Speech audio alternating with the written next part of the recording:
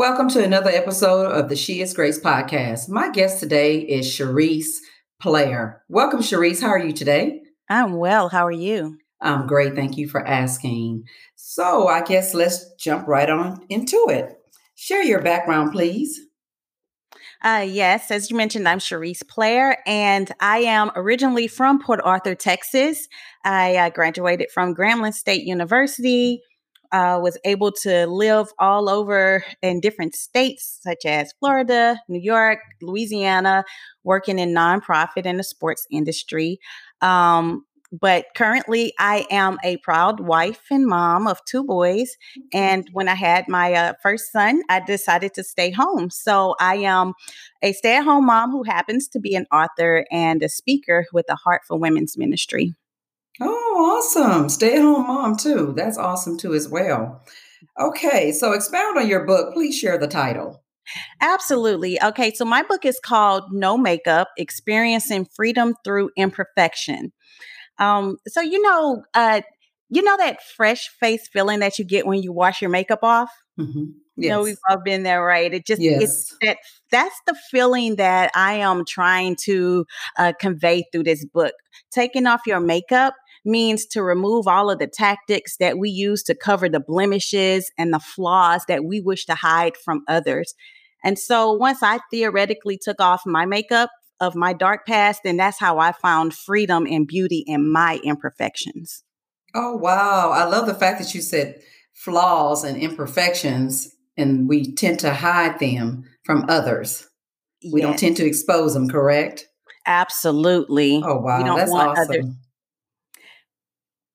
Right. And so, yeah, the book, it's raw and it's real. It's really not for the faint of heart. I will say that.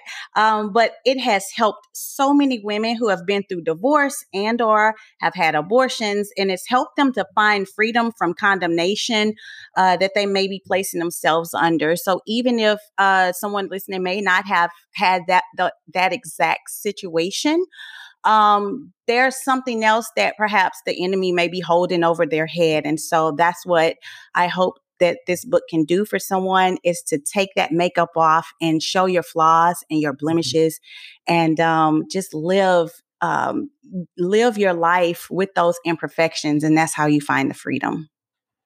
Exactly. And I know as women, we are seem to be our worst critics. We're so hard on ourselves at some point in life. Okay, so Yes. why do you think women struggle with being perfect? So that's a very good question. And I'd like to speak to that from two sides. Just starting with the physical side. There's this unspoken rule. It's cultural pressure, if you will. So it's for women to be perfect. We have to be glamorous. We have to have this super career. We have to be the perfect wife and mom. Keep our house clean. Use organic products.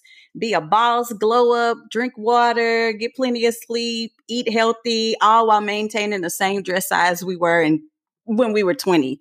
I mean, do you feel that that's kind of the pressure that society puts on us? Yes, for sure. Yeah, so For I think sure. absolutely. So I think that we see those images in social media, and there's that pressure that where we're comparing our flaws and our real life to something that's photoshopped, and so that's where the pressure Wow. comes from society, and we put it on ourselves as well. I'm sure we all have Right. compared ourselves to someone that we see and that we deem as perfect. But you know what, Sharice, this was really packed with power. You said culture pressure, to be glamorous, boss Hmm. up, glow up, Hmm. healthy, maintain the same size. Wow, that's a lot because I think as women, it's kind of sad in a sense that we feel like through social media and that we see online that we have to mirror that and we have Yeah. to be perfect. And I like the fact that you said that, even being a perfect mom, having to drink water, having to do this, having to eat healthy. But Yeah. that's a lot that you really unpacked in your statement. So Yeah. I do feel like as women that we put that on ourselves. We really do because we have to look in the mirror and love who we are. It's not about the person next to us. It's not about the person on our job or some celebrity online, megastar. It's not about that. It's about the gifts that God has given us and Yes. blessed us with, even with our bodies and imaging. This is Yes. the body that God gave me. Now, what can I do to perfect it the way I want it to be perfected, or whatever the case is? Not to match anybody else, but what can I do to make it better? And that's it. Go Yeah, ahead. and I'm glad that you touched on that because so I said I wanted to talk on that from two sides. So that's the physical side. Then we also have the spiritual side because we know Mhm. that we don't fight against flesh and blood. Right. That so our struggle is also spiritually to be perfect. And I Mhm. like to always refer to Eve. I just love Eve because she gives us so much insight to ourselves. So we fall for the same tricks that Eve fell Yes. for. She already had the perfect life because it was ordained by God. Right. She had the garden, she had the husband, all the perfect. She was eating healthy and organic, all of those things. And I'm sure she was the perfect size. But somehow the enemy convinced her that it wasn't enough. Enough. And that's when she fell for it. She wasn't content. How you were saying that we need to look in the mirror and be content with ourselves. And so when we get to the place where we're no longer content, but we're still striving to get to that idea of perfection that we have come up with, just like Eve come up with, then that's where we find the pressure and we crack under pressure. And that's where all of our flaws and blemishes and imperfections come in. But because we're not living the life that God ordained us to live. Wow. And you know what else I want to add to that is that in being in ministry and trying to be perfect, I think that most people may think that they're going to be judged, right? Yes. That they're going to be Yes. judged. And that's why it's so important to have that confidant. If you have at least 1 to 3 confidants in a lifetime, then I think you're doing very, very well. But it comes to the fact that you don't want to be judged. And I think that's what it is. Do you agree? I do agree with that. I Okay. do agree with that. Okay. So what does the word freedom mean to you? So the word freedom means to me, it's that I'm no longer living under condemnation. Once upon a time, that was my life. That's what it looked like. And it's funny that you mentioned not wanting to be judged. None of us want to be judged.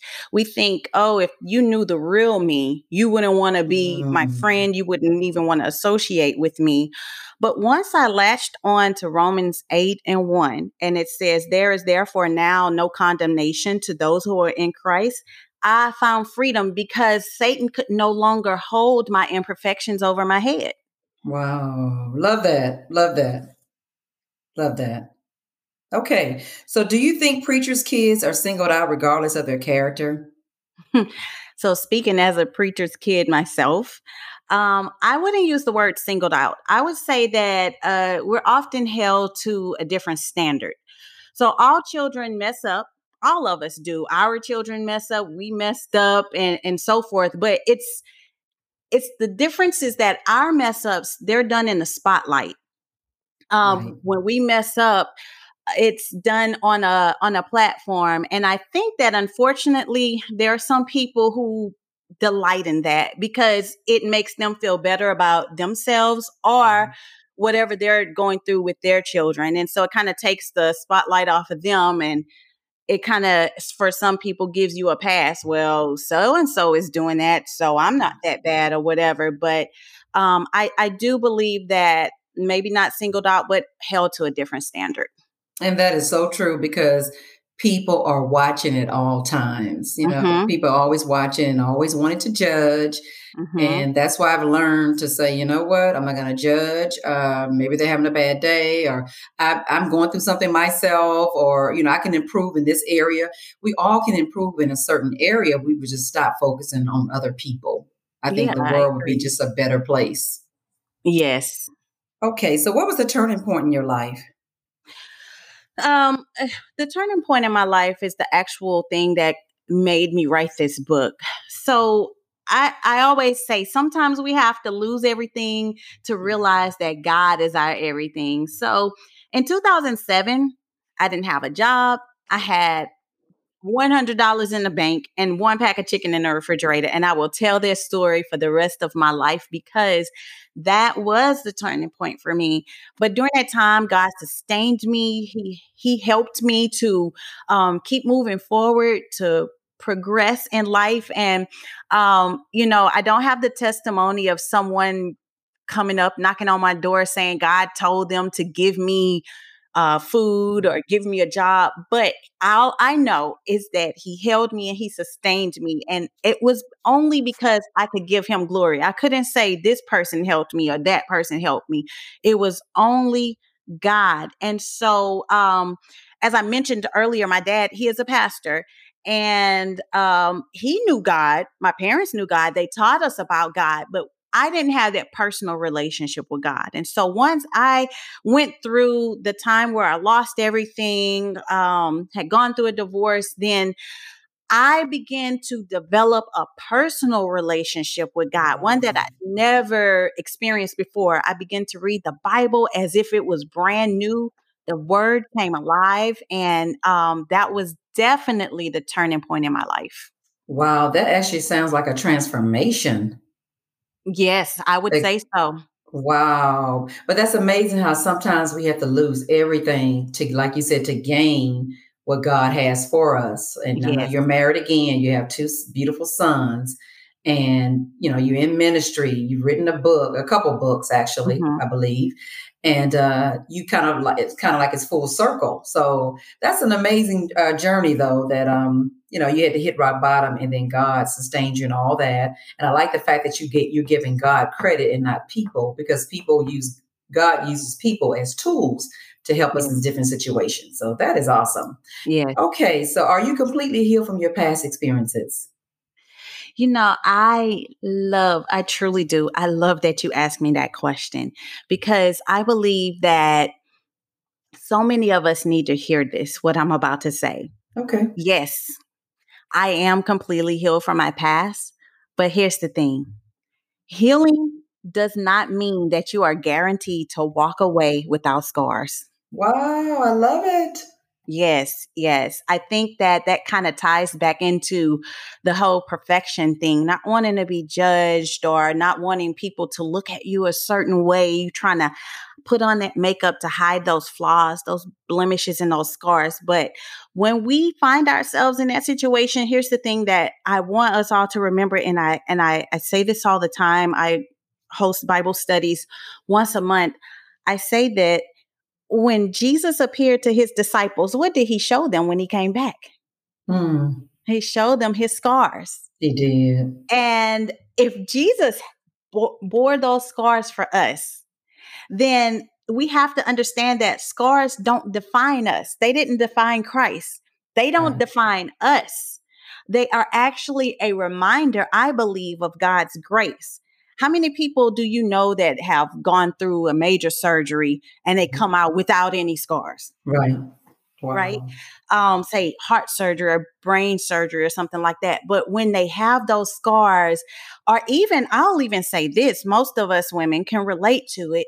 Our bodies change and they look different after we have babies.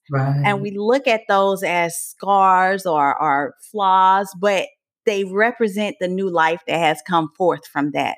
The person who has gone through the major surgery, that scar, I'm sure when they look at reminds them, oh, this surgery helped me. It helped me change my life. And so when we go through things in life, I think that the scars that we walk away with are the things that we are to not necessarily nurse them, but Mhm. to be reminded, God, you loved me, in spite of my flaws. Wow, that was packed with so much power as well.